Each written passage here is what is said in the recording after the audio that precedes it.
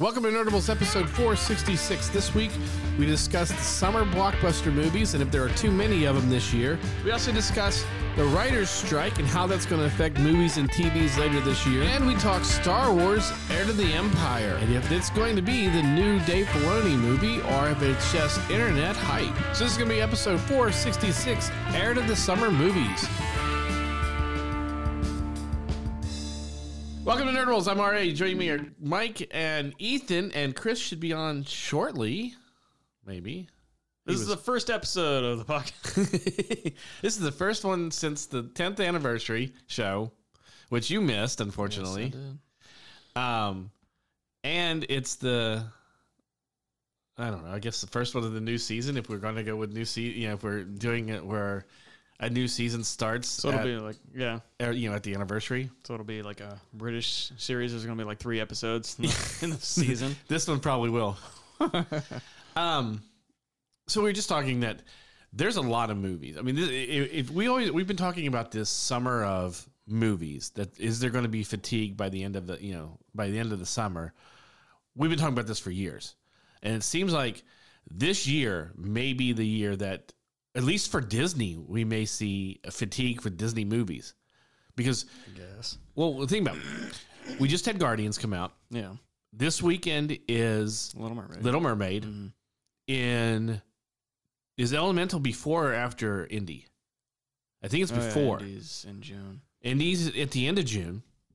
We have Elemental in the middle. And then there's like 1 or 2 more Disney ones coming out this summer. Like smaller ones or just... Well, it depends on what you call smaller. Right. Elemental's June 16th. Yeah, so that's right in the middle. So every 2 weeks there's a new Disney movie coming out. Yeah. So so here's the thing. We're already going to see Guardians of the Galaxy is the number 1 movie still right now. Right. Even over Fast X? I think so. Oh. Ethan, do you know if it beat Fast X? I don't think so. I mean, I would think Fast X may have surpassed it by now. But then again, I've also heard a lot of people who are kind of have a fatigue for Fast and Furious. Fast X did beat it last week. It did $67 million in its opening weekend. I thought so. But I feel like, I would say like 50% of the people who would normally go and see a Fast and the Furious movie probably are skipping this for now. Well, I was going to say... Or just based on what I hear online. Yeah. So. I was just going to say something about like Marvel fatigue too, but this is the last Guardians film, it's the last James Gunn Marvel movie, so that sort of has that going for it. Yes. Well, the thing is with what people are thinking with Marvel fatigue, pretty much, I think Guardians has kind of relieved them of that because a lot of people are saying how good the film is. They really enjoyed it, and it's kind of brought them back into wanting to see Marvel again and whatnot. Like, they kind of felt like the last couple movies weren't so great, but since this one kind of, exceeded their expectations, they're kind of like reinvigorated. That's interesting. Rotten Tomatoes is calling it the best Marvel film since Endgame. Mm. I agree with that. Think of the movies that you've had. We had a Spider-Man film right after Endgame. Yeah.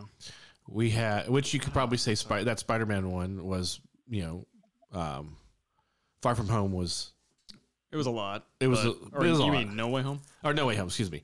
Was probably a very good movie. Yeah, well, it had a lot of nostalgia. That had the plus of that. We had what? Wakanda Forever, which there were a lot of people that liked it, but they didn't like it as much as Black Panther. Right. Because you're missing Chadwick Boseman. Right. We had Doctor Strange, which people were saying it's just, I think I like that better than Guardians. Do you really? Yeah. I wasn't a huge fan of this Guardians, but I think my expectations were higher for this movie being at the end. So it is definitely a change from the previous 2 Guardians. Yes. I feel, because it's a lot more serious, but I don't know. To me, a lot of I went into this film worried. I was scared to death that one of the main characters was going to die. I was expecting that too. And it sure seemed like it. Yeah. You know, especially everybody thought Rocket was dying. I don't know about that. I didn't think that necessarily, even with what happens in the movie. Ethan, do you know what happens in the movie?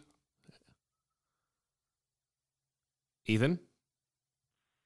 No, I haven't watched it yet, so I haven't seen anything for it yet either. So Okay. I've done a good job of dodging stuff for it. We'll stop. All right. Well, we won't mention it. There is one part that I thought something was going to happen towards the end. Oh yeah. And it kind of mirrored something that happens in the first one. But you'll have to tell me off. I'll tell you off. It's with a certain character. Yeah. And the way they made it seem was like this character is going to die. Yeah. And I honestly thought they were going to die as far as they took it. Mm-hmm. And then when they didn't, I was like, we're very relieved. But they didn't kill off the villain in this one either. They confirmed that Drax carries him out. Yeah. Okay. So. Yeah. I don't know. For me, it was it was very noisy.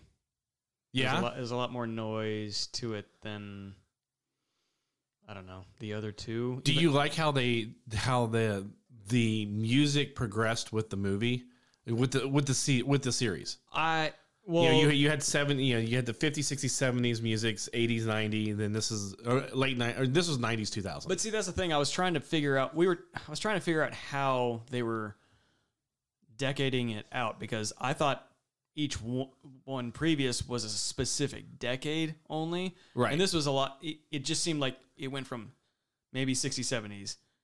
I just seemed like it jumped like a decent amount of time for it to change out the music. But I guess if it's every 2 decades, like 60, 70, 80, 90, 2000, 2010s, it makes sense. Well, this one was really more 90s, 2000. Because there was some, it was almost like it went 70s in the first one, 80s in the second one, and then 90s 2000 in this one. Yeah, maybe it's just I didn't want to hear that type of music in this movie, because I'm it's very That's Chris. Hey, hang on one second, Ethan.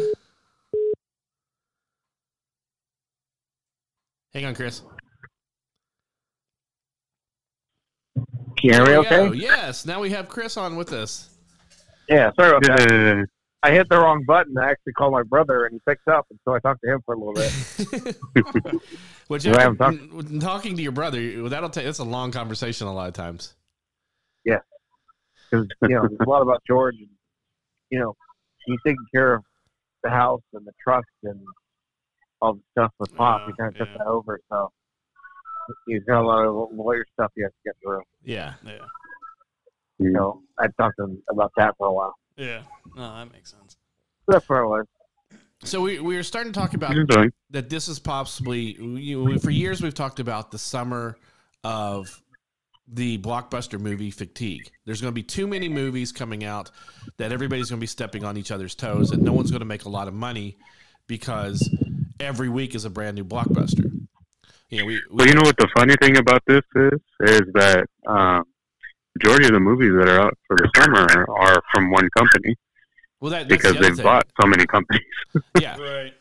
Yeah, that's the other thing is it's going to be Disney that's stepping on their toes big time. But we were just talking. Guardians came out May 4th or that weekend. Yeah. Then we had Fast X 2 weeks later, right? Because Guardians had 2 weeks by itself. Severely underperformed. Yes. So you had Guardians, then you had Fast X. This week is Little Mermaid, which they're saying it might do $100 million, and and they're even saying it's going to do underproduce because of China, and then you also have the Ukraine and everything with Russia. So all these movies are. I think a lot of people are kind of underwhelmed by films. All the way back in February when Ant-Man Quantumania came out, it did way less than people thought it would. Yeah. Shazam 2, same thing. Yeah. Which the other thing is that even projecting that was going to be low, it still did under what people were projecting. So I think there's definitely a tone of being underwhelmed and kind of bring over it and apathy to audiences. Yeah. It's just seeing like Fast X. I'm looking at that trailer like this looks awful, and also it doesn't have the characters that they've been since 5. 5 is the one that made all that money that one weekend. That really was a surprise, and that seems to be what they've been coasting on ever since. Well, Fast and the Furious? Yeah, Fast X. Yeah. And so I guess to hear, and it is just him driving down the Hoover Dam or whatever, like, that's just stupid. Well, there was something I saw that said, like, all those movies physics and gravity just do not apply in that universe. Yeah. But on top of all that, you also have the average price for a ticket is over $12 now. It's $15 to go to AMC now. $12 if you're lucky. Yeah. Average price, because all these theaters now are doing the whole with like reclining seats, food service, all that stuff. You're lucky if you're paying $25 for a ticket now.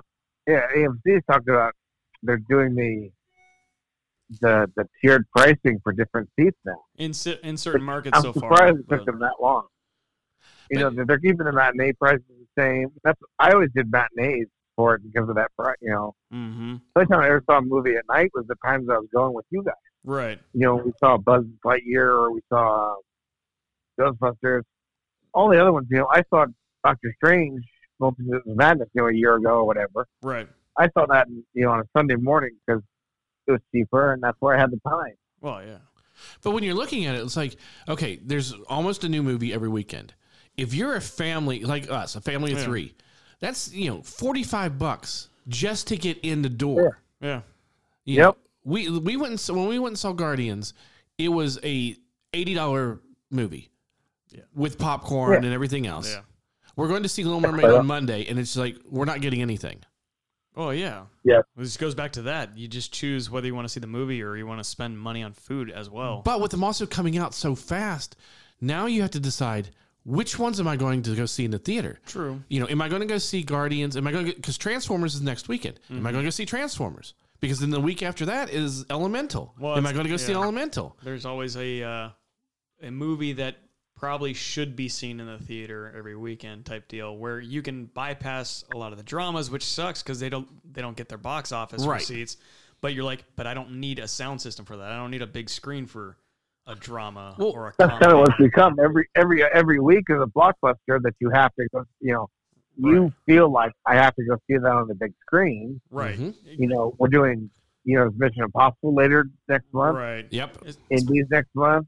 There's all those films, and you kind of do. The food is part of the experience. It's the same thing like going to a ball game.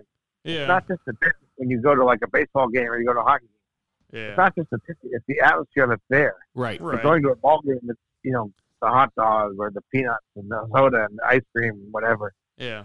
And it is, you're there for 2 hours plus. Mm-hmm. Whether you're in the theater, whether you're at a sporting event, something like that. That's a long time to be there where you don't have anything, where you're just expected to sit still with nothing. Especially when you're smelling everybody else having the popcorn or whatnot. And there's always there's that thing of it's just popcorn and a soda in a movie theater they go hand in hand. Yeah, I went a lot of times without ever eating or drinking anything at a theater. But you also went by yourself. I went by myself, and so that was when I was going by myself. I was doing the same thing because even at AMC, I buy a ticket, I go to the concession stand, I spend more in concessions than I did on the ticket. When I was going to matinee, I'm spending $10 on the ticket in the matinee. I'm spending $14 for a small popcorn and a medium soda or whatever. Right. I'd rather go to a restaurant before the movie and spend. And that's what we're also thinking. Sometimes we'll get food at the theater, do the dinner and a show or whatever, and we're looking and go, well, okay, the price of what we're spending here would be about what we're spending if we went to a restaurant. Yeah. It's not going to be as nice of a meal, but at least we're getting a show. The amount of food too is pretty much on par. But we were sitting here the other night and we wanted to watch Super Mario Brothers, and it was $24.99 to rent. And we're like, well, that's cheaper than if we went to the theater to rent it. And a 75-inch television with a movie like that's not bad. Well, yeah, not in. Yeah, when you have that many people that are watching, I do the same thing. I'm looking at movies on, Apple TV or whatever they call it. I don't know what it is. Apple Plus or whatever. It's Apple TV Plus. Yeah, I'll spend the whole week watching Prehistoric Planet. I should know what channel I'm on. But they have movies that you can buy. I'm looking at stuff that's either in theaters or just in theaters. Mm-hmm. And it's like $25 for me to rent it. It's just myself. I'm not doing it for a bunch of other people. Yeah, it doesn't work. So cost analysis just really doesn't work. Right. Man, it doesn't help when not everybody has the means or ability to create a home theater necessarily. Like nobody has a wall like you do, so you can put a 75-inch TV and then have 7-point surround. Yeah. So, not with that attitude, Mikey. Everybody has a wall. Well, you can get a projector. Yeah, you can get a projector if you wanted to. Even the homeless can do that. Yeah, that's almost to get a wall. I know someone has an 80-inch TV, and she's like, "I don't have to go to the movies anymore." Like, it really is the big screen experience for her is not what draws her to the movie. It's the movie itself. So, I watch Quantumania at home because obviously I can't go to the theater, and it's something where the visuals probably would have been better on a big screen, but it was still kind of like, yeah, it's all right. Yeah. I watched Dungeons and Dragons that's on Paramount Plus yesterday. I'm like, yeah, it's okay. That was a surprisingly good movie. It's okay. It wasn't terrible. I thoroughly enjoyed that movie. I was surprised by the star power in it. That's the other Hugh thing. Grant in the whole movie. Bradley Cooper having a cameo. Yep. Oh, Chris Pine is your lead. So, I like Chris Pine too. I think he's good. So yeah, he really kind of drives that forward.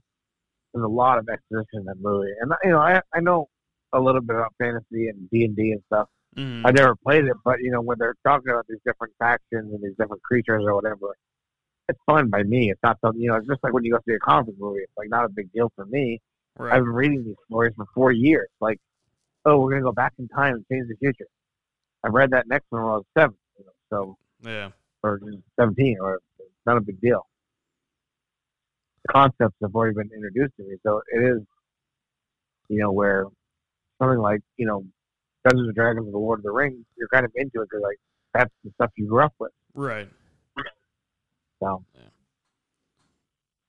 but it is, I've talked about trying to get out here for a day so I can go see Indy, and then I looked and said, well, do I want to see Indy or do I want to see Mission Impossible? Yeah, that's a hard one. Well, yeah, because I love the MI. All the MI files after 2, your 3 through 6 have been amazing. Right. And I've really, really enjoyed them. So. And it sort of requires a big screen on that too. Yeah. Yeah, those are. I know that he always talks about he makes movies for the big screen. It's fun to go see that. So we'll see. Okay, but we're talking about fatigue and stuff like this. Here's the thing: between May 5th and June 30th, Walt Disney Pictures has 5 movies in the theater. They always do that because they have Marvel films come out 2 weeks after each other. Right. Disney films and animated films. Animated, yeah. They have their thing is they have films that are they're all catered to the same people coming out in your consecutive weeks. It really is because that's not necessarily true because Boogeyman is actually Walt Disney Pictures too, and that's the one. The Boogeyman is the one. It's a horror film based off of Stephen King. Yeah. So, and they have that coming out in the middle, in the beginning of all June. that a producer, all that a studio cares about is that opening weekend because they get the most percentage of the tickets. Right. If I'm a theater owner, I'm yelling at Disney, like, stop doing all these movies and let something happen. When I was in high school and Jurassic Park came out, I saw it for the 4th time in August. Right. 2.5 months after it came out was the last time I saw it before I went back to school. And those movies don't exist anymore. Movies only in theaters for a week or 2 weeks, 3 weeks. That's true. Because after that, it's just, if you're not going to get up and go, because those are kind of these event films are, if you don't get up and go when it first comes out, don't go. Well, look at it. Dungeons and Dragons is a good example. It was in the theater in March. It's already on streaming. Yeah, probably stayed in theaters for at least a month. Yeah, I'd say. Well, there was it's also the same with the Mario movie. Well, Mario hasn't actually hit the streaming service yet. It's now only on demand where you can rent or buy. It'll hit streaming. something like Avatar is now hitting Disney Plus next week or the week after, or something, sometime in June. Whereas, something like Ant-Man came out 2 months later and is already streaming on Disney Plus. It just depends. So, is it worth? It came out February 15th, and it came out on Disney Plus on May 17th. Right. So, is it worth spending the money to go to the theater to see these films when they're coming to streaming so quickly? Oh, it's like Chris said. It's all based on how you want to experience. Yeah. Depends on experience. But then again, I think it also falls into the factor of what your preference is. Do you want to see it in a big screen with a great sound system, or do you want to see it at home with whatever setup you have? With so many people ruining movies so quickly, you're like, well, I got to see it before it gets ruined. Yeah, there's that mindset. Stay away from everything Quantumania. There wasn't really a lot of surprises in it. There's a cameo in it by a big time actor, and I didn't know that until I saw it. So that was nice to have. But something like Indy, I was like, I'd like to see that on the big screen. One, I want to see it on the big screen, but two, I want to see it. I don't want to wait 6 months to see it. Right. Well, that and it's Harrison Ford's last foray as Indy too, most likely. Yeah. But on June 16th, you have Asteroid City, The Flash, and Elemental all coming out. Now, unfortunately, Asteroid City, that I want to see, which is going to be probably an amazing film. It's Wes Anderson. Yeah.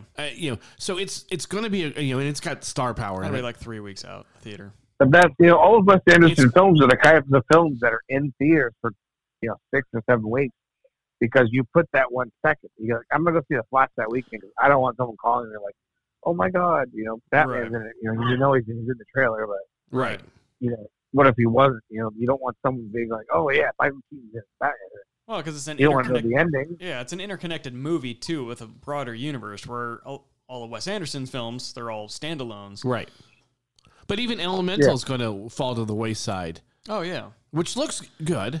It's a good Pixar film. Yeah, it's their animated feature for the year. But that one is going to probably be something that falls to most people seeing it on Disney Plus. Probably. Asteroid City is going to fall to wherever it lands on streaming. Well, that's why they have those streaming films come out so early. You look exactly at something like Shang-Chi that was still making money. They originally said 45 days, and they're like, we're going to push it to 60. We're going to push it to 80 or whatever, To see what happened with Quantumania, it took them 3 months.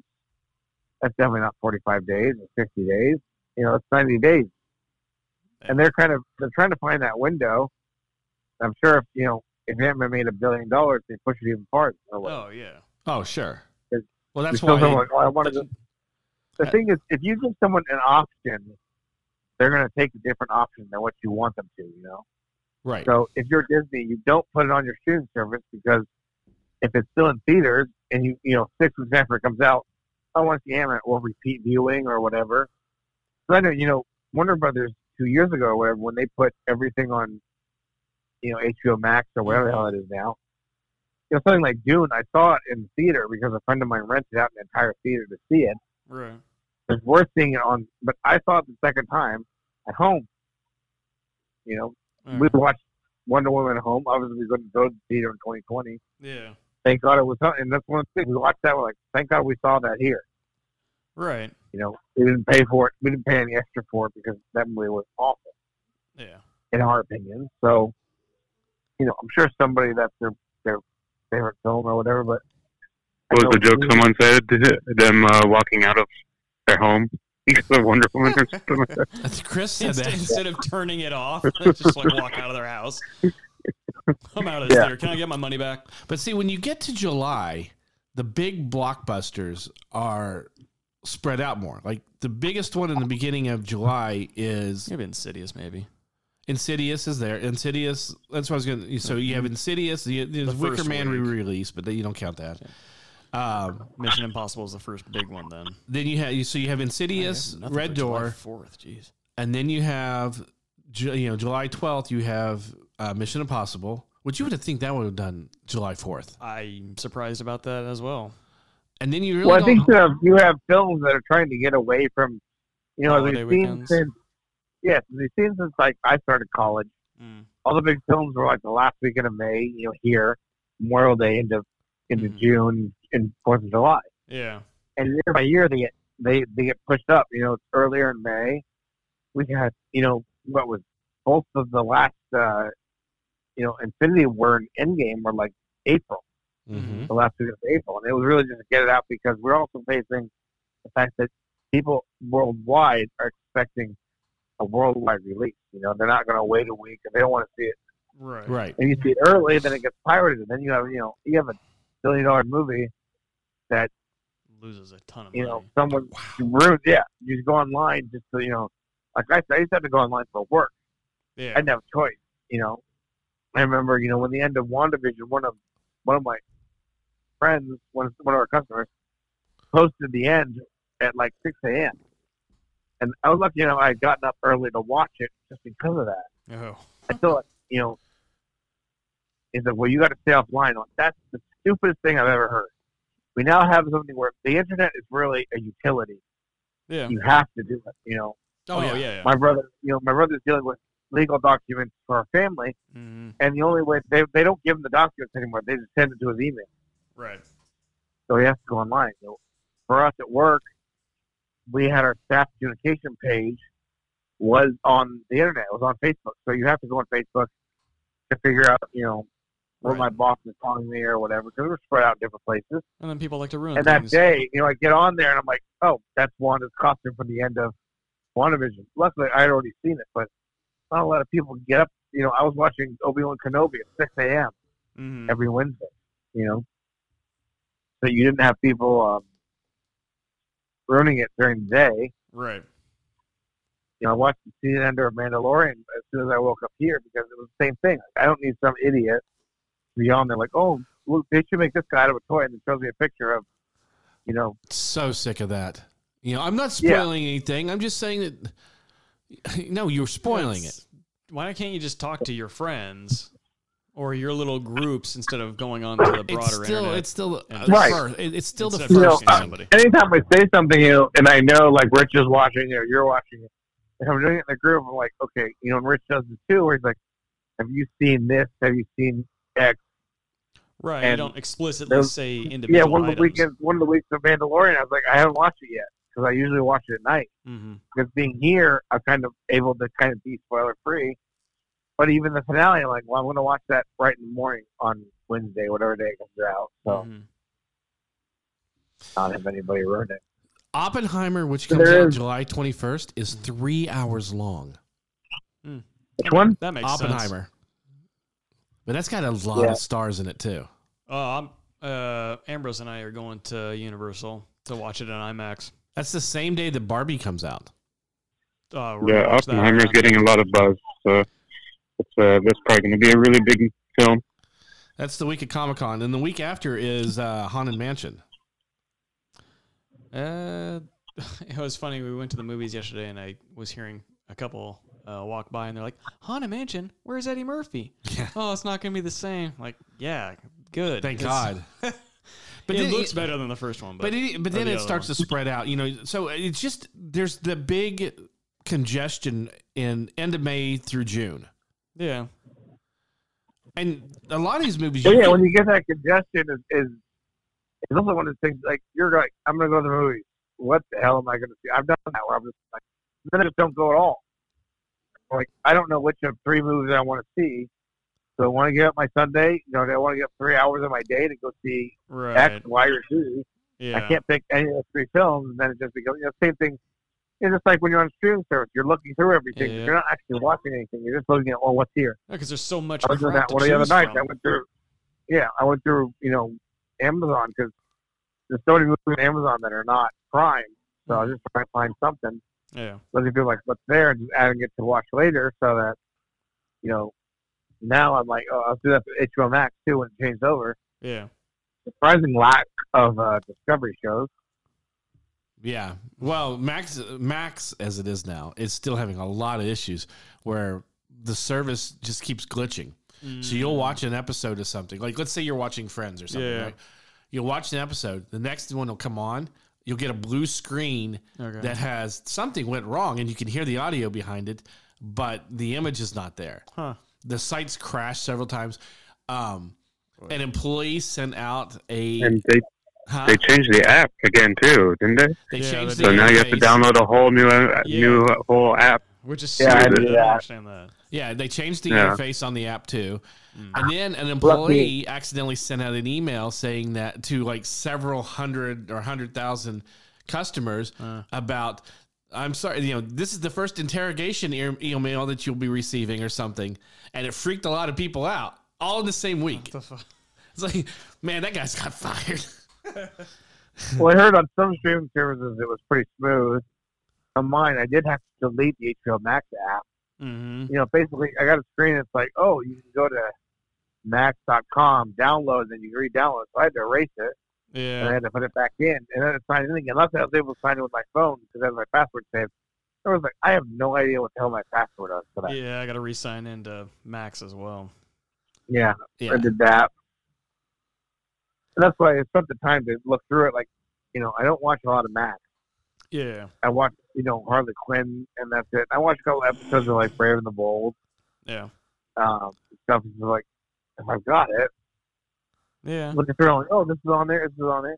Well, I forgot, all the, obviously all the Lord of the Rings or the Cartoon Network, like, adult animation. Yeah. Harvey Birdman stuff in there. Yeah. I watched, a couple episodes of Harvey Birdman the other day. Like, man, I'm going to Now that you have time, you should go back and watch Titans because it's not bad. Yeah. The Flash, I was so disappointed how it ended. Yeah. It was building up to be pretty good. Okay. But the last episode fell so flat. They brought back all of the negative force speedsters. They Zoom and okay. That's all I knew. And all of the no clue who the hell any of those people are. God, Speed God or what's his name? Is it the god? Who's the god of speed? Mercury in white. Who's the guy that speeds in Flash? No, shut up. Like all of them? There's a god of speed that was a villain like in season 3. I can't remember his name. Yeah. In season 3? It started with an S or whatever. Oh, Jesus. I can't remember.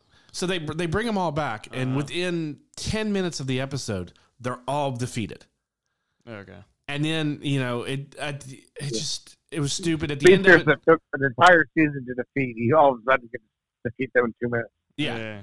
And then at the end of it, Barry decides he's going to share his power, so he throws lightning up into the sky, and you see Shazam. But you see like 3 other of the characters. I can't remember his name. Something Mercury was one of them. Max Mercury. Max Mercury, yeah. So they showed these, the future, the other speedsters that have been through the twins. Yeah. Jesse Quick and all. Well, Jesse Quick they've already had in the show. Yeah. And then they killed her off. It was very interesting. That was early on, wasn't it? Yeah. So, but it was just to me, it just was like, this is not a great. And then it was funny because EW, Entertainment Weekly, put out an article the very next day saying, this is what the director wanted to have in the episode, but he couldn't get into the episode. It's like, well, don't put that out. You're diminishing your episode even more, your finale even more. Like, oh, this sucks because of this. Yeah. Yeah. But it was just, it's just like them saying, this is what the end of WandaVision was supposed to be. Or, right. When Colin Trevorrow's treatment for episode 9, Star Wars came out, I was reading like, that makes a hell of a lot more sense than what we got. Yeah. Because he was building on the storylines that were from 7 and 8, and this one was sort of like, let's throw it all away and we'll do the Emperor movie. Yeah.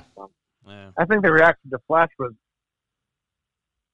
reaction I saw was very much like kind of what happened with Lost, where people tuned in for the first season, never watched another episode, and they watched the last one like, oh, nothing happens, It's like stuff's been answered all season. Stuff has been lost. It's like the last couple episodes are all very important.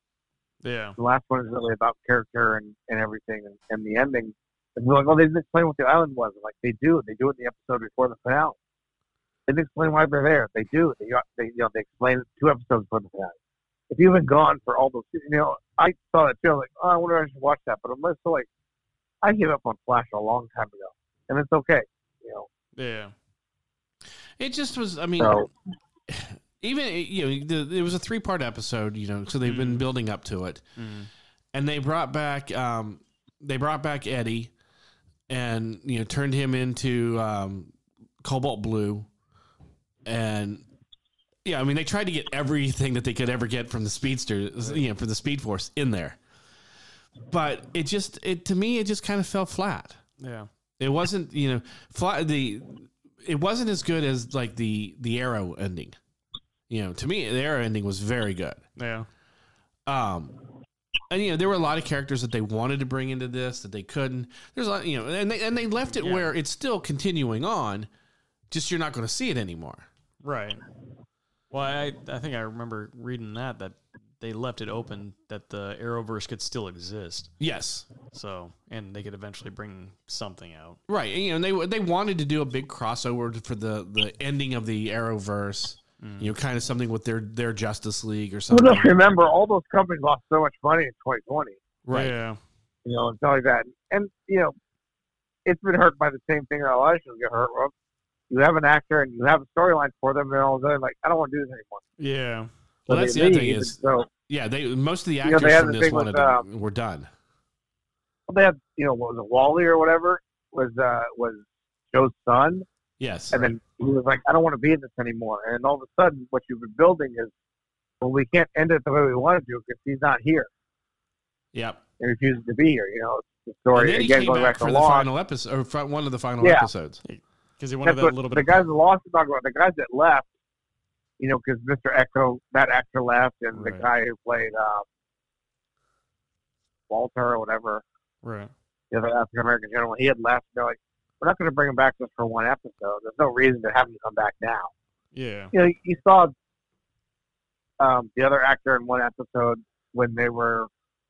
You find out that a couple of guys had gone home. He was in that. So, but yeah, they talked about it at the end. Like, we had a huge storyline for Mr. Echo, and then he has one season, and then he tells the producer, like, I don't want to live in Hawaii anymore, so I'm out. That's I'm crazy. breaking my contract. I want to get out of here. So That I think sort Flash suffered from that too. Yeah. You had characters that actually didn't want to or weren't able to continue because wasn't well, Cisco wanted he quit, and then wasn't the actor who played Joe sick? Say what? Mm-hmm. Isn't that why he couldn't do it? Wasn't the actor who played Joe sick? Yes. Yeah, so he couldn't continue. Well, but he stayed in it, but they just managed to move him out of the city, with the daughter. So he'd come in every once in a while. But for a while, they just had him. Every time you ever saw him in a shot, he was sitting. Who? Joe. Yeah. Oh. But yeah, it's like doing trying to do X-Files without Mulder. When he quit, it was in like two episodes, and getting in 2 episodes at the end. And you try to get a new agent. You know what happened with that 70s show when What's-His-Face left? Mm-hmm. And you're like, just end the show. Like, no one wants to see this without your main character. Right. You try to come up with an idea or something, a reason why they're gone. Mm-hmm. So, yeah. Just it never works. It's Yeah. just been like, okay.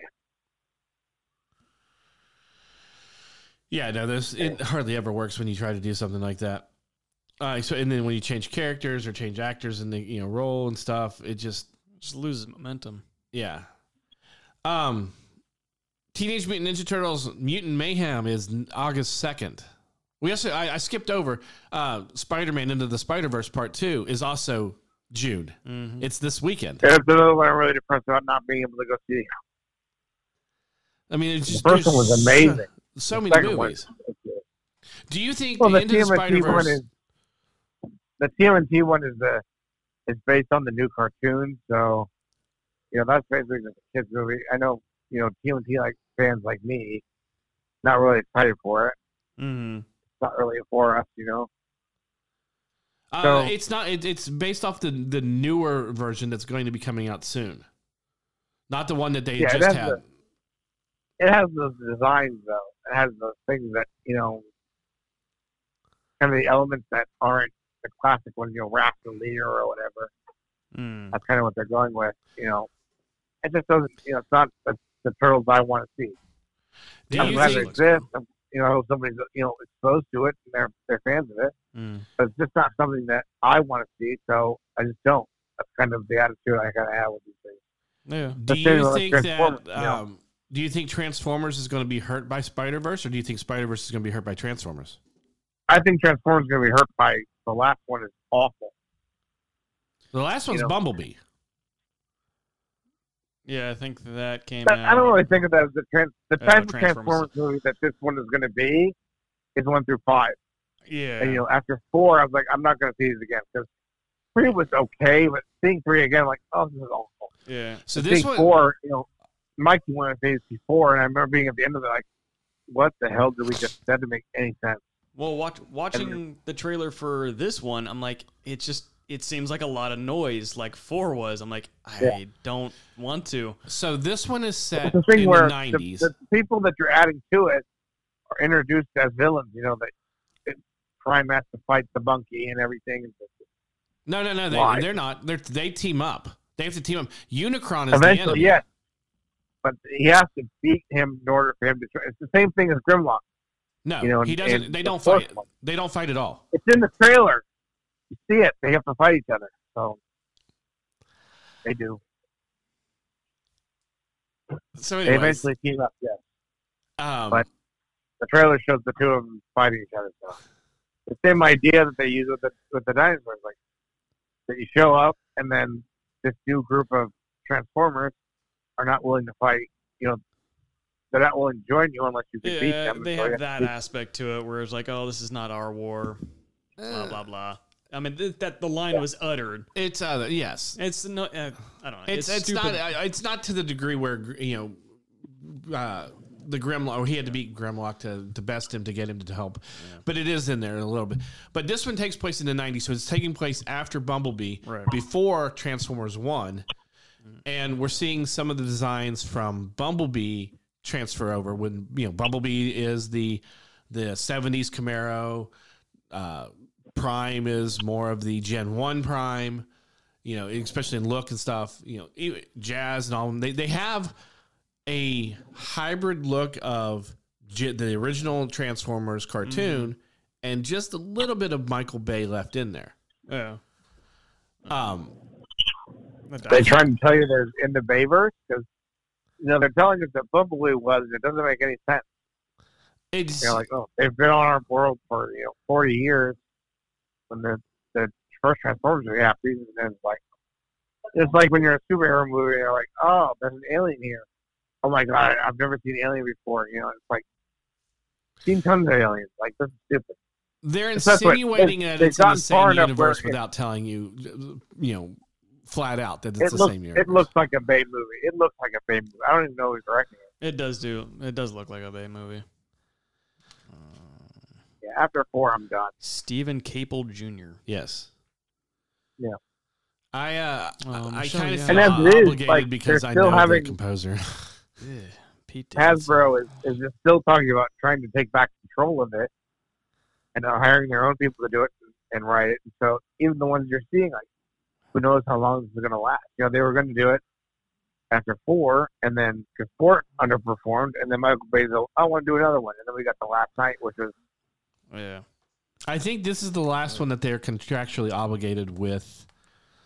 It doesn't mean anything. It's just like when you're in a streaming service and they admit halfway through the first season that they're not doing a second season. Like, I don't watch it, I gave up on a couple of seasons like that. What do you think about Disney Plus removing some of the shows and stuff? They took Willow off. Oh. They took Runaways. They took it off in general? Yeah, they've completely taken them off the channel. Or off the service. I think it's twofold because, as you mentioned, they're going to take their stuff off of Hulu. There's no reason to have the stuff on Hulu. If Disney owns it, why is it on their own channel? Well, they've already announced it. They've also announced by the end of the year, Hulu and Disney Plus will become one streaming service. Might as well be. I mean, they own 3 of the properties that are there. Yes. The old Fox stuff that's on Hulu, if they're movies, they actually belong to Disney now. What'll be interesting about that merger CBS of the two... CBS doesn't put anything on it because they go to Paramount Plus. NBC has started to transfer, the stuff that you used to put on Hulu and now put on Peacock. If you're Disney, why are you putting ABC shows on Hulu? Right. Like you might as well put them on Disney Plus. Well, it'll be interesting to see what happens with the live big thing TV of it. Well, I think a big thing for it also is, no more residuals. Oh. Because they don't know what they're going to pay when the strike ever ends. And so, we don't have to pay the writers of Willow. You don't have to pay the writers of Runaways. You don't have to pay the writers for whatever teen show they're leaving. So I think you're going to see a lot of streaming services that are going to start taking stuff off. Because it is, every time somebody watches it, they have to pay whoever created it. And that's what, this writer's strike is fighting for. Right. And to make sure that it's recorded correctly and that they're paid, they're compensated fairly. A company that's like, well, we're not going to pay more money every time someone watches Friends. It's stupid. We already paid for Friends outright. Yeah. You want to pay more every time someone watches a stupid episode where Joey, fucks two women? Well, that's part of the writer's strike now, and SAG is voting to see if they're going to go on strike. And I think the Producers Guild or the Directors Guild, one of the two of them's contract is getting ready to come up as well.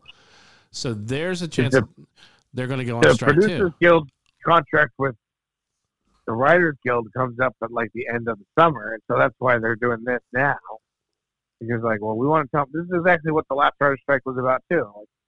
It was all about streaming services are changing the game so quickly that the contract can't keep up. So, if you write for Hawkeye as a show, you got to get paid every time somebody watches an episode. Right. Not just the first time they do, but Disney Plus wants to be like, no, we're going to pay the first time somebody watches it. Well, a lot of it has to do with because you also you're paying them a rate already, and then entertainment has constructed itself as you're paying for it every time someone consumes it. All of a sudden, you start losing money. Because the streaming services were still technically under the new media contracts, so they were looked at differently than the way network shows were done or way cable was done. Especially, that's what they're fighting for now. I mean, it's all about these streaming services. It's the only way I watch anything. Something like YouTube, where a fan takes a show and uploads it on YouTube for a week. Mm-hmm. Are you going to pay for that? They're still consuming the content, but it's on a different channel. So if it's, I know, knowing different comic creators, they talk about pirating, and one of the things is, one of my notes is their comic has been pirated more than actually sold. And they're like, how do you get paid for that? Or whatever. So obviously a lot of people are enjoying it, but when you pirate something, that's part of it. Like, no one's getting paid for it. So now they're trying to just squeeze out the legitimate services and get more money from that to offset the fact that everything's so pirated. I think also another factor would be maybe because of how many streaming services. There's a lot of people who express that they don't like the fact that they have to sign up for 50 million streaming services just to get the content that they want. I mean, every producing company is going to have their own service. I'm shocked that that has nothing to do with the strike, but there's a lot more to it than that. But we're not going to get into that right now. And that's the idea. If the streaming service start to like you said, Hulu and Disney Plus is one service. Well, now you can watch it just on one service, and then it becomes easier to figure out how many people are watching. You don't have to get information from Hulu about an ABC show where Disney controls it. And Disney has to pay the writers residuals. You're looking at it on Disney Plus now, and you're in control of that data. So, unfortunately, with a lot of these things, the writers get the shaft, and you don't have it without the writers. I'm sorry. You don't. But it's also the fact that you as a customer, as I said when this is done, you as a customer is going to pay more for streaming. But AI is the future now, and that's what we're going to get all our shows written by. No, is the AI bot. I'm sorry, the AI cannot. AI does not have the imagination to create something like that. I don't know. You watch Transformers? That could have been written by AI, and it probably would have been better. Probably. All chat GTP. No, I'm sorry. I'm as a writer, I am going to side on the writer's side of this all the way. I'm not saying they don't, but I'm saying what's going to happen. It's the same thing where, if you're going to a fast food joint and those people are demanding better wages, your food is going to cost more, because if you're a company that last year you made X, you're not allowed to make X minus Y. You have to make the same amount. So you have to either charge more or start cutting jobs. So if you're something like, here, but you might not see as many new shows. Mm-hmm. Disney Plus may look at it and say, we're not going to do as many Marvel shows, so we don't want to pay those writers, because if you're a producing company, you're paying them to create originally, and then you're paying them again every time someone consumes it. That's why so many people turn to, create your own stuff, because they're like, I want to get paid the way I want to get paid. I don't want to sell it to a company, then sell it to another company, and then people are watching it.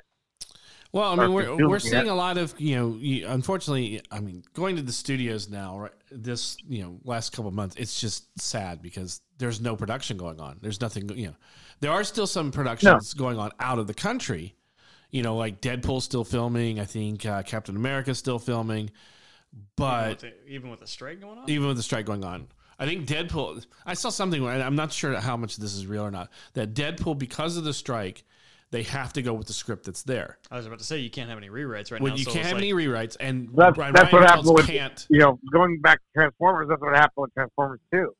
Yes. Because that was the last writer's strike. It was in the middle of the film, the writers that were on set to help punch it up or look at it and go, okay, hold on, this doesn't make any sense. They left. Well, that's because they were also using the first draft as well. Yeah, they couldn't. You never want to. They couldn't have anymore. They wanted to produce it. And it was like, well, we know people are going to go see it because of the Transformers movie. It doesn't have to be written well. That's where you're getting that, where movies don't have to be good anymore.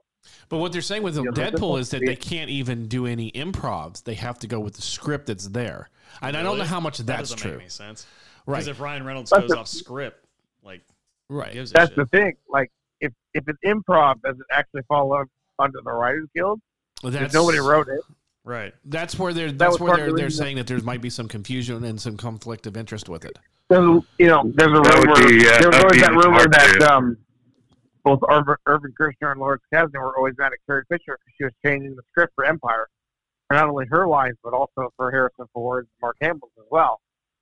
Yeah, but this is different because they're saying because of the writer's strike, they can't have that flexibility. I can see that because it's almost like a boss doing the job for you. But if you're an actor that thinks the line sucks, or if you're a director that says do it this way or whatever, sure, then it's not a writer. Well, we know that Lord of the Rings Season 2, Power of the Rings, did not have... They finished production with no writer or showrunner on set. Daredevil has gotten put on the shelf, halted right now. Thunderbolts is halted. Everything that's that 90s show, which was just going into production, got halted. Everything within that's supposed to be filmed within the United States is pretty much halted. Everything you thought you were going to see in the fall and the winter, you're not going to see anymore. Because even if the strike, Stranger Things got halted tomorrow. Yeah, if it ends tomorrow, you still got to ramp it back up, so it's still going to take a little while. Yeah, but then you got to also think that in about a month you're going to lose your actors too, and you're already starting to lose them because the Writers Guild and the Actors Guild, SAG, usually they're not crossing the picket lines, which union doesn't matter which one you are a part of. So I had to go to Paramount the other day and cross the picket line for work. And while what I was doing had nothing to do with a production or writing or anything, just crossing the picket line, I was like, this sucks. And they don't think nobody knows who you are. All the way back. Remember the grocery workers strike? I'm driving into my car, so I've got the Bumblebee going onto the Paramount lot, and they're just, I'm getting all kinds of shit said to me and all stuff. I'm like, guys, I'm with you. I agree with you. Yeah, go back to all the way to remember the grocery workers strike? Yeah. In the early 2000s?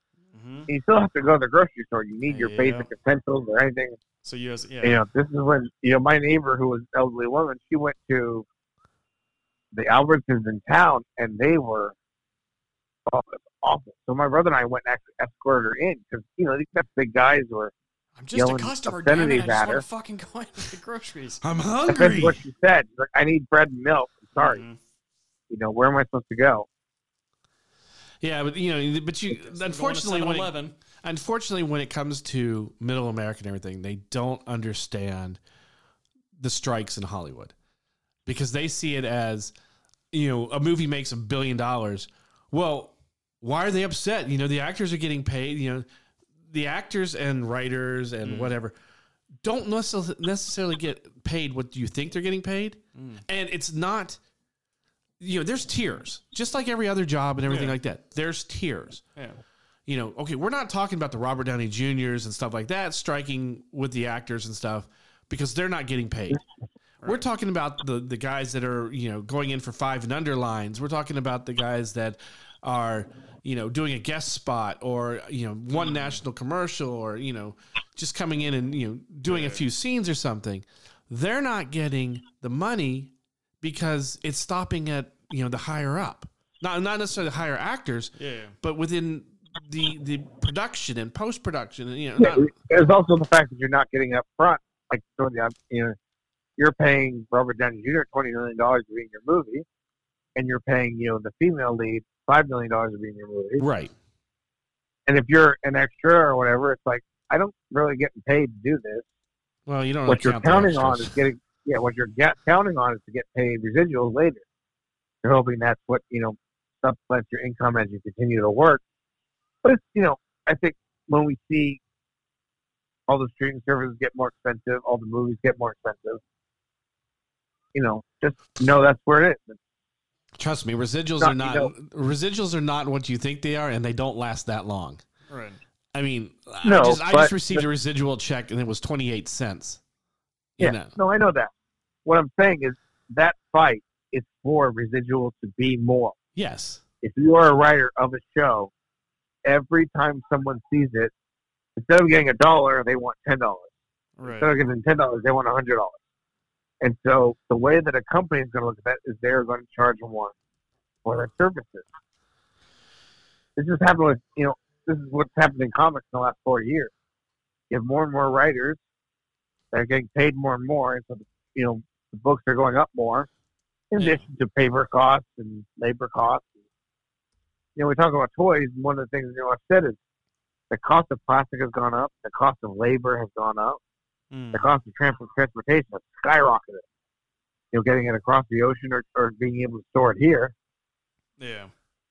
The cost of containers is $20, $30 now just to get it, to get someone to put it on a ship, to have it shipped here. If you're renting out the whole container, let's say you're sending the entire way of a digital classified and Black series in the same container, it's still like $30-$40 because you got a guy who's going across the ocean. Like, I got to pay rogue waves, I got to pay pirates, I got to pay X, I got to pay Y. They may not have that in every voyage, but just in case, right? What we see now here in California this morning, State Farm had announced they're not doing home insurance anymore because, like, in California, it's too easy for you to lose your home. Between wildfires and flooding and earthquakes, you have a company that makes X that's unwilling to outpay. They've said because of the wildfires the last couple of years, whatever they had built up years before is gone because they had to pay out so many claims. Right. And so they're not even going to bother with the claims anymore and hope nothing happens. They're just not going to do it. We now have to find different earthquake insurance for our home because we were through State Farm and, we got the email that says your policy is not going to be renewed. So we have to find someone that's willing to give us earthquake insurance in case the home falls down. They're talking to people that are like, the only reason that they stayed in California is because they were insured and they were able to rebuild their home or relocate or whatever. Mm-hmm. So, have more people heading your way, Ethan. State of Texas is primed to explode. So anyways.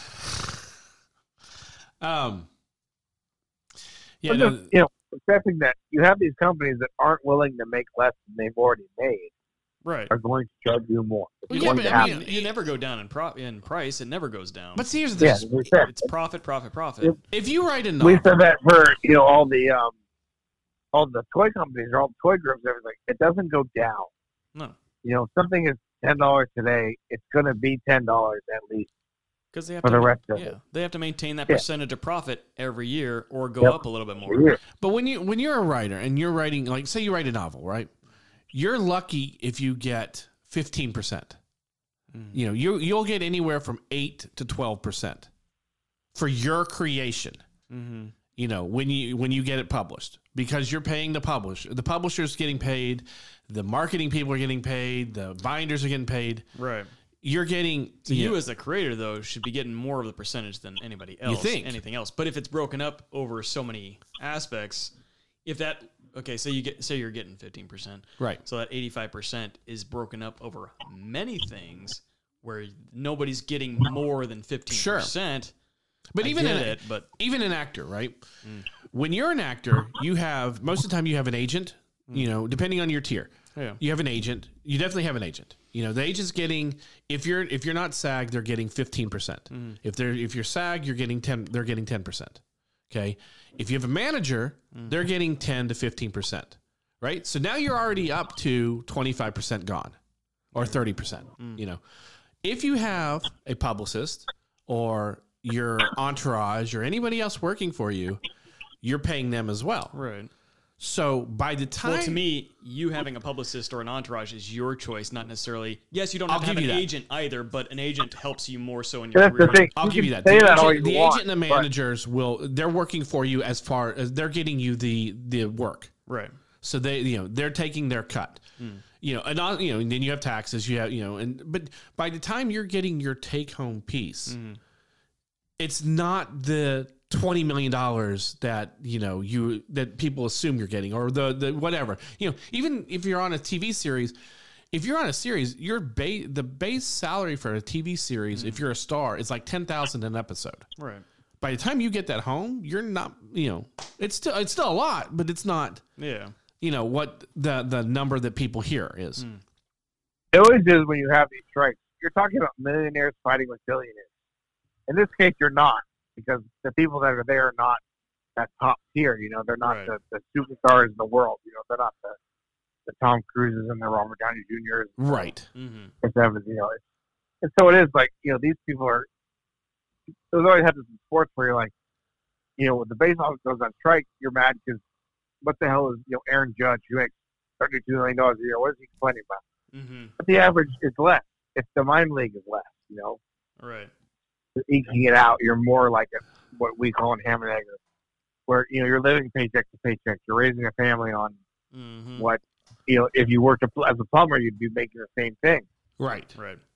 Yet as a plumber, you don't have 10,000 people coming to see you in a minor league stadium every day. Right. But it is, you know, if the guy who owns the minor league stadium, he's paying a publicist, he's paying a marketer, he's paying concessions, he's paying X, he's paying Y.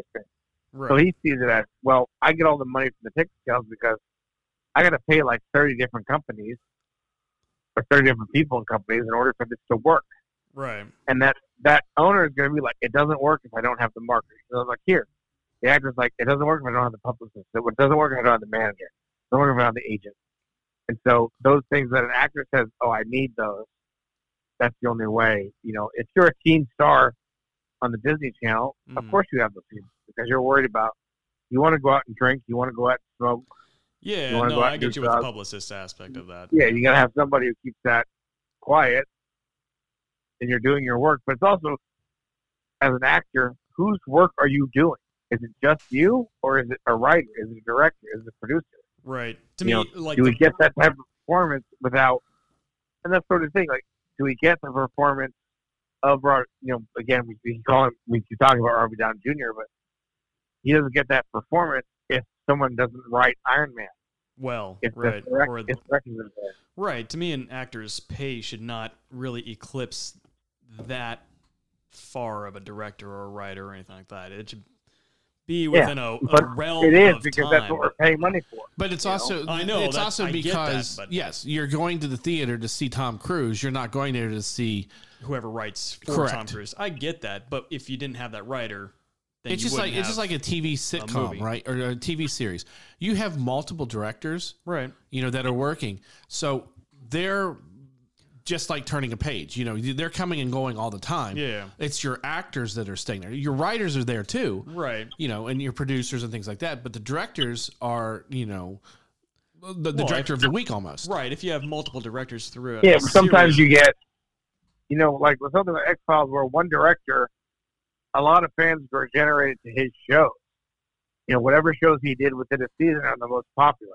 Mm-hmm. Now you're just streaming, those might be the most rewatched, you know? Right. So who do we pay? Like if I rewatch Lost, if I only watch the 10 greatest episodes, who am I pay, you know? Right. You're paying the director and the writer of that particular episode. Right. Now you have the other directors like, well, it's the episode, shouldn't I get paid for that? And most shows have multiple writers and, you know, a writing team. Yeah. Oh, yeah. So the people that are striking are, you know, the team, not, you know, the head writer. Oh, or, I got you you know, on that. I mean, but it's still, you know. Yeah. You have everything gets lumped into one, especially as far, you know, the more you get to the center of the country. As a novelist, it's not the Stephen King or the James Patterson you're worried about. It's the dozens of novelists that you see who write books that are available in a Barnes and Noble or whatever that have, you know, don't get that same amount of money. But it's also, you know, Stephen King deserves what he gets because he's one of the most popular authors in the history of America. Correct. Right. James Patterson is the same way, and so that's. Well, that's, you know, again, where do you put? That's the thing. Like, you know, as popular and as much as you love Robert Downey Jr. and the way that he, you know, or take Johnny Depp, he crafted the performance to make Jack Sparrow, but somebody wrote that film. So whose creation is Jack Sparrow? Is it the writer or is it Johnny? Well, but see, that's where you get a little bit. That's where it gets a little bit different because Johnny Depp is the one who created the persona of Jack Sparrow. You can take it. It's still a character that was created by somebody else. Well, but you can take the writing on the page, and you know, a different actor is going to come in and give a different performance, and it's not going to be the same. You know, it's not going to be the same performance that you have or the same character that you have. So right. Then you say, okay, the actor is worth more than the writer because the actor is bringing something different to the page to bring it to life. But it's the writer that's bringing the story that, you know, and the lines, you know, the basis of it, but it's still like, let's again take Jack Sparrow for how much credit does the makeup guy get? Because the makeup's a big part of it. How much credit does that's why a film is a collaboration of everybody, you know, and that's where you lose it, you know, where people seem to forget that, where it becomes about the director only, or the writer only, or the actor only, or the producer only. You forget that it takes a village, you know, to do it. Yeah. Yeah. Well, just like, you know, I liked the first few films that Michael Bay did as action films. I haven't liked anything he's done since because it's awful. Same director. You know, I'll go see it because of the director because I like one of his earlier films. Mm-hmm. But then, you know, okay. Same thing as Zack Snyder. You know, he did a couple good films. It's just that. Yeah, I liked 300 when I saw it, but you know, his DC stuff is not my cup of tea. Right. And so, you know, how much is it? Why does it work when 300? Why does it not work when it's Justice League, you know, or whatever? Well, that becomes the bottom, you know, becomes a very, that's part of what this is. There's a very slippery slope when you talk about creative output because there's so many people that are used to it. Why so many comic creators went independent was if I sell, say, The Walking Dead, Robert Kirkman gets all that money. There are people he has to pay because his creation was not just his. But he basically has a legal document that says, I own The Walking Dead. I created it.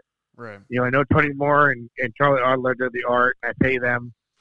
And he's, you know, part of that was, I paid Tony Moore to do the first couple of issues. I contracted him to do that. And that's all I was contracted to. When I sell it, the same thing. Like, how much of Walking Dead, the TV show, is based on the comics. The first season is nothing like the comics. You know, just basically the first 2 or 3 opening scenes, and that's basically it. Yeah. You watch that first season, then, you know, the characters that are made up in the show. Again, The Walking Dead's most popular character is not a comic character. It's Daryl, was created for the show. Right. And so then you're like, okay, where does this come from? It's sort of the same thing I'm talking about. You can't really quantify it. It's something like HBO Max when it came out, a lot of us who had AT&T got it for free. So the numbers aren't really telling you the whole story. Because how many of those people that got it for free would have actually paid for it? You know, I was talking about that on the show a long time ago. Like, I don't think I would have signed up for HBO Max when it came out. Yeah. I only have it because I have an AT&T phone and I get it for free. So, you know, same thing, Apple Plus. I signed up for Apple Plus because they had a deal where I signed up for it through Target and I got 4 months for free. Mm-hmm. But, you know, I've kept it since. It's been worth it for me. So, you know, it's a real number, but it's also, and now you have somebody like, if you're subscribed to Disney Plus but you're not watching the Marvel stuff, do Marvel writers get paid per subscriber? Yeah. Or do they get paid for, you know, what they're watching? How does the data roll out? The same thing with, you know, talking about box office. The first weekend goes back to the studio. So much of it, you know, it's like 90% of these tickets. Mm-hmm. And so we keep seeing ticket prices rising more and more. As movie theaters, like, we're trying to give it a different experience. We have the nice concessions. We have a nice theater. We have great seats. Yeah. Sound systems, restaurant. We have beer. You know, whatever. Your ticket's going to go up. You know, look at Cinepolis in Westlake. Mm-hmm. Beautiful experience, but like $25 a ticket. Yeah. So, because they're paying for a bar and premium food and all the great amenities that are there. You know, I've seen 2 films there, I think.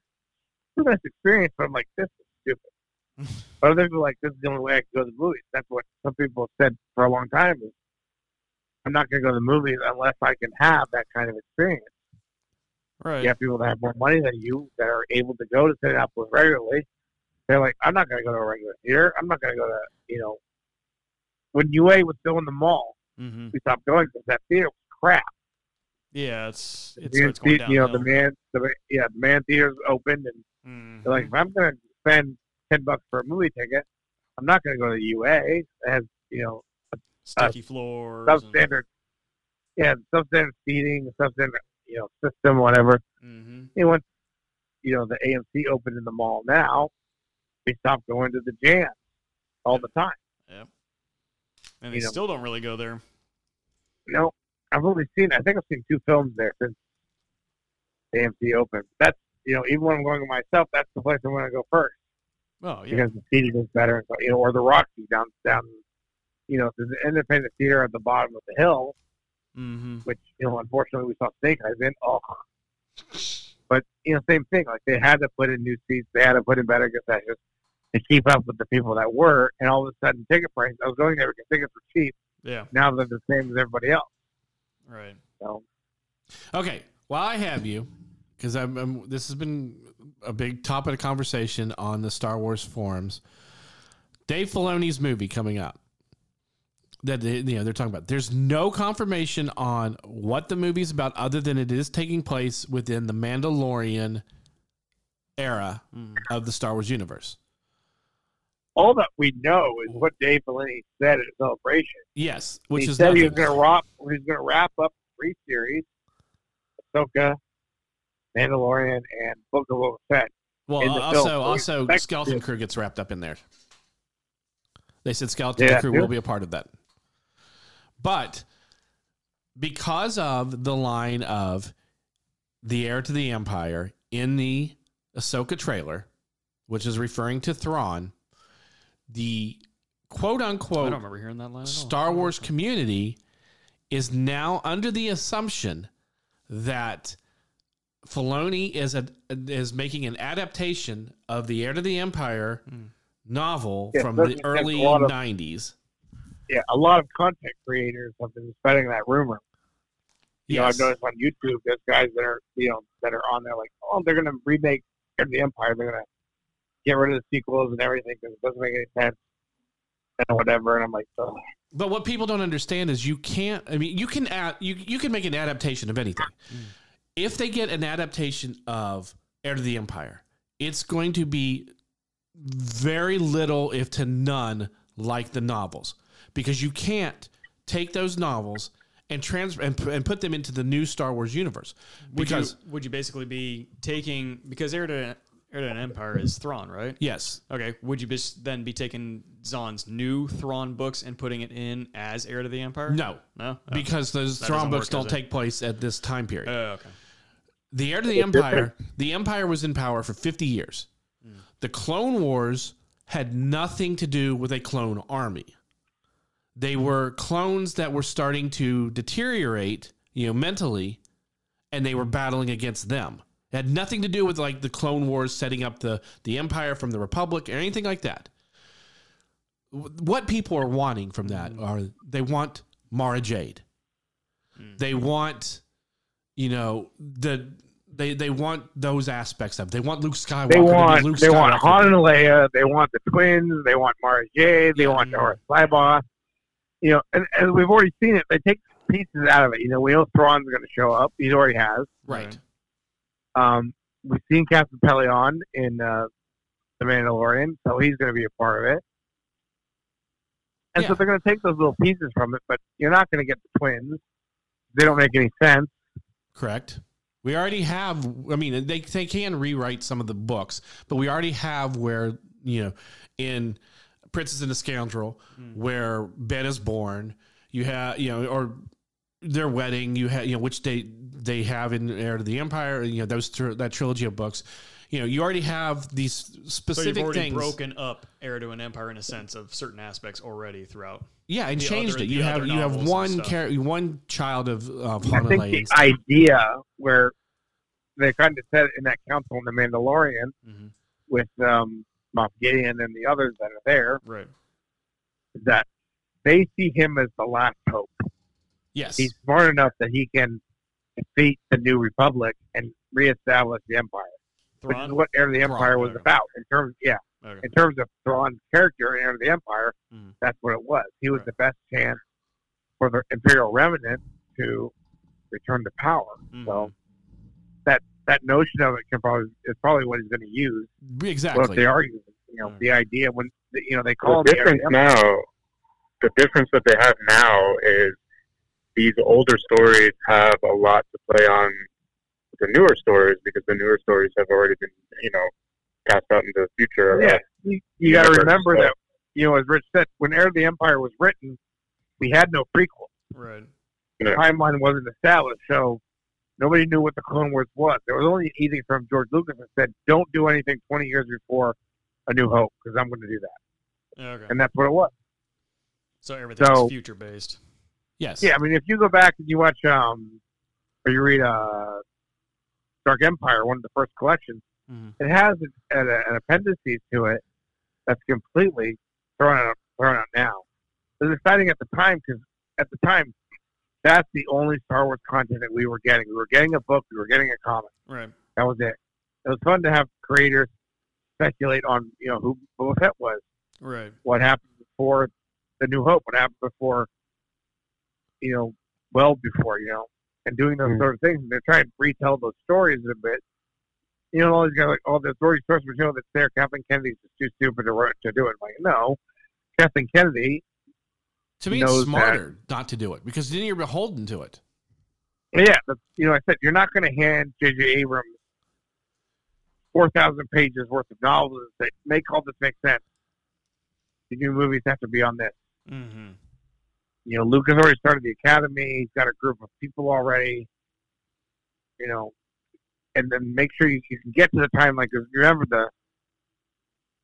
the Carillion trilogy or whatever, Ambition Carillion or whatever, that was after what we got, in terms of time, after where we got the movies that we got, the sequel movies that we got. Right.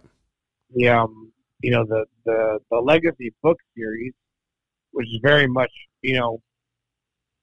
a part of Luke, Ben, his son, Mara Jade, Han's two children, Jason and Jaina. And all that. You can't. How the hell are you going to adapt that now? We waited. The same, it's the same thing I got when G.I. Joe restarted IDW. And guys are like, when are they going to get to this? When are they going to that didn't happen for 70 issues. We're on issue 4. Calm down. Well, it's the same thing with the figures. They're wanting people, they're wanting certain figures to come out, and it's just calm down. And they don't have to make those figures. They're already saying that, like G.I. Joe, the classified series, for instance, they're saying that they are reminiscent of the real American hero, but it's its own their own establishing universe. Mm-hmm. You know, they're going to take certain things and bring it into it. You know, like they're doing with Star Wars. You're going to bring Thrawn in, but not his story from Heir to the Empire. You'll get pieces maybe. Yeah. When they first announced there was going to be a new Thrawn book, you know, it's Celebration of 2015 or whatever one we were at? Something like that, yeah. Yeah. And I said, well, at least Zahn is doing it. Right. And Zahn said, I'm going to write the story before he shows up. Oh, okay, I got to hold on. Sorry. What do you say? Huh? Well, you know, but here's the thing. I mean, you can get Mara. They could put Mara Jade into the Star Wars universe right now, right? But it's not going to be the same Mara Jade that you had 30 years of content for. Yeah. You know, they have to get to a specific ending point with her where, you know, she's either off planet someplace where when Ben takes over she's out in the universe looking for Luke, trying to figure out where he went, or, you know, something's that, you know, you're not going to get the same story. So as soon as you don't get that story, people are going to be upset. I want that character. It's like you could add Star Killer into the stories from the video game, but it's not going to be the same character that you had in the game. Well, and as soon as you don't have the same character, the great thing with Thrawn was that you could put that same character into the Star Wars universe at a different time period, tell that story, and not have to worry about the story of Heir to the Empire. Right. Well, you don't change the character of Thrawn. Where you can change the character of Mara Jade if you wanted to. Well, you kind of have to because of where Luke is within the sequel trilogy. Right. Well, you just don't have her part of Luke's story. Right. You could have her part of, I don't know what the hell. She could have been a long lost girlfriend, and that's where Rey's story comes in with her trilogy or whatever the hell they're planning. I mean, she meets her. You're like, oh yeah, I boinked Luke for a while. And here's Luke's child. You know, here's the last Skywalker, not you. Here's Jaina and Jason. These are my kids that Luke gave me. That would be weird. You switch that. You switch it where that's what you can do with all that shit because it's all new. Right. It's new canon. You can, and that's what the great thing about what Filoni and Favreau have done.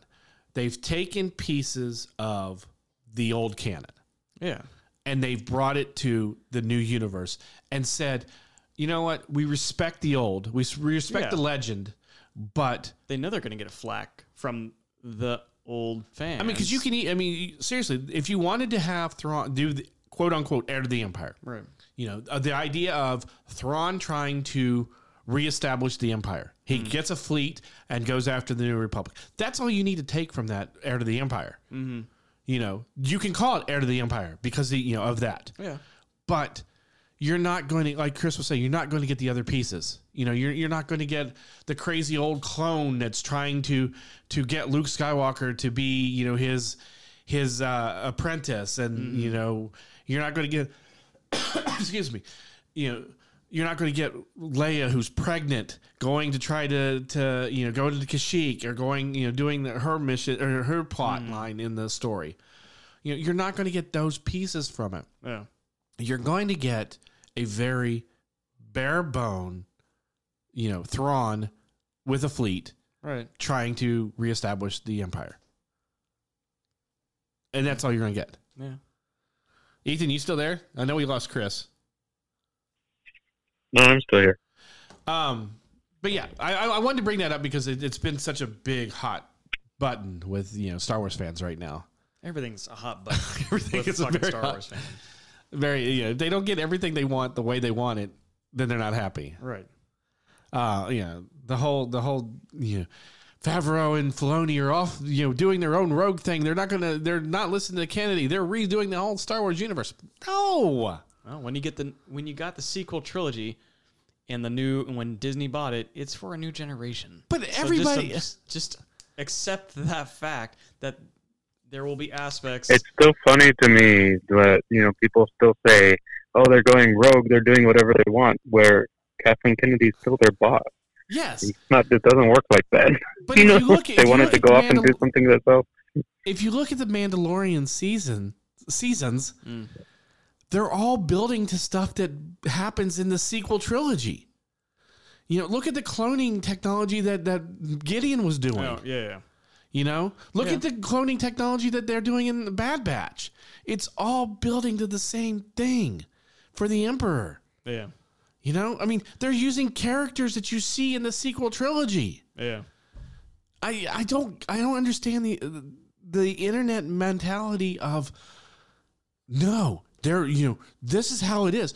Apparently these people do not understand how any creative industry works.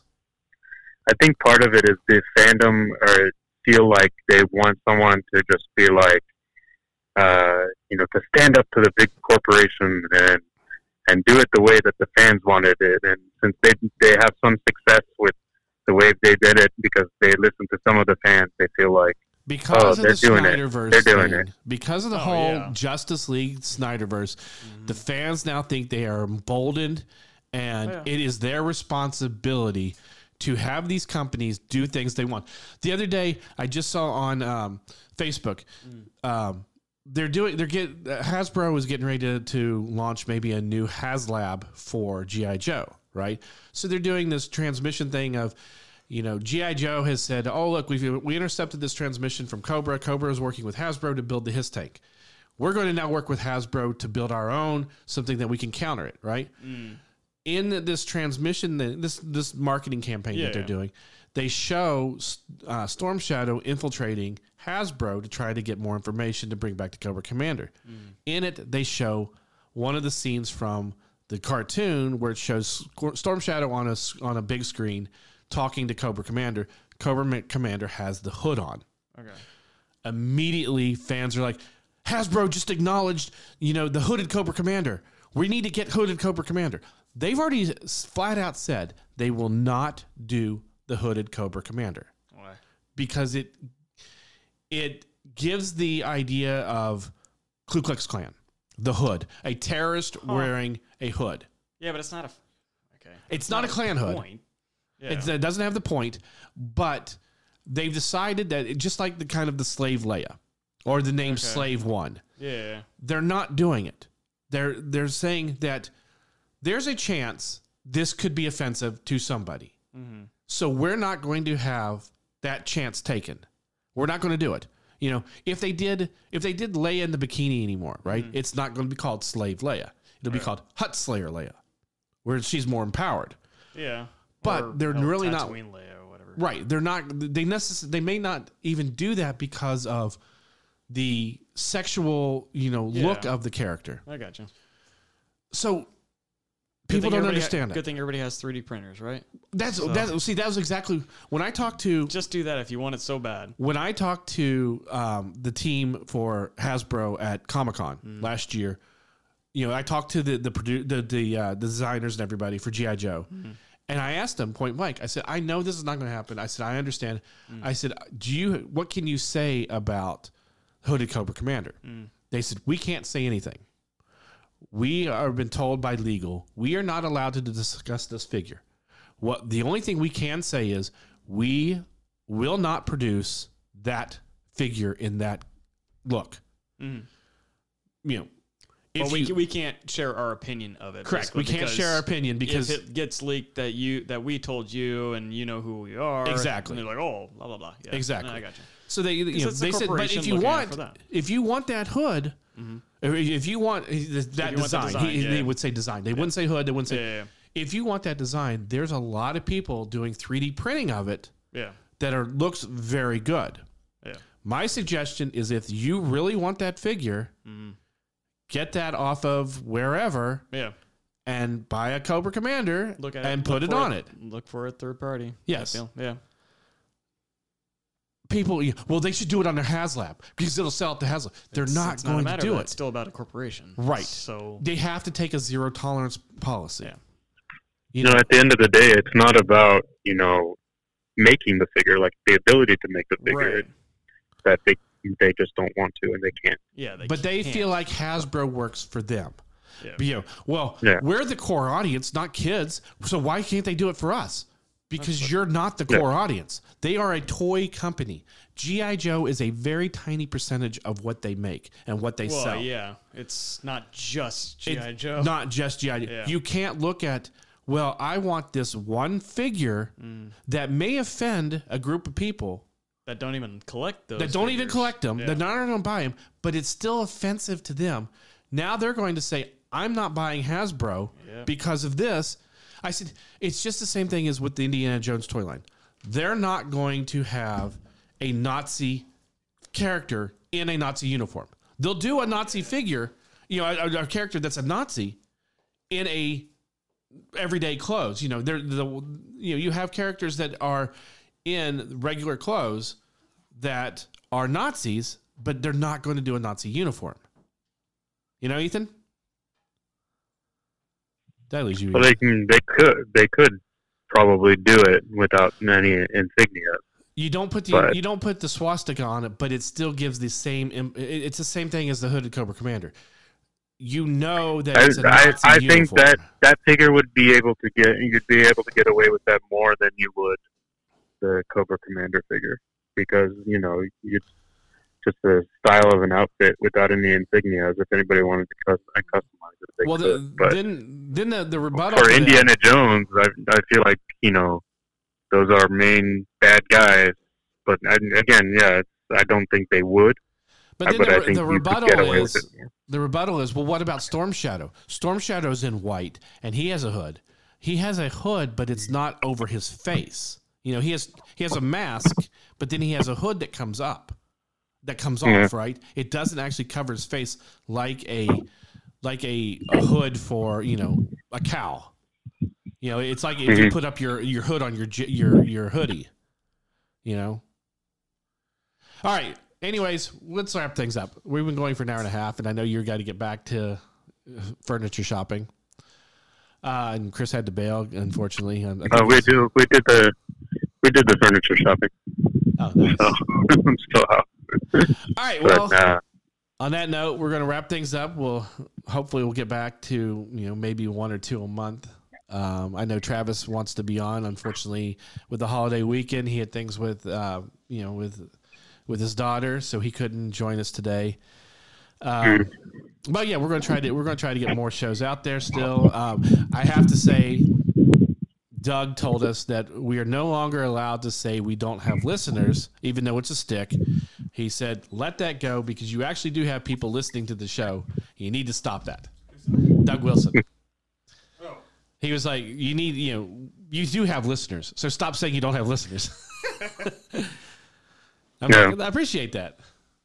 So, okay. So, I got to make sure I tell Chris that too. We're offending the listeners we have by saying we don't have listeners. Yeah, even though it's a stick. I get that, yeah. All right, so we're going to wrap things up. So make sure you check us out on Facebook.com/Nerdables. We're also on Twitter at Nerdables Show and on Instagram as Nerdables. So for Chris, who had to leave us, Mike and Ethan, I'm already saying we will talk to you next time.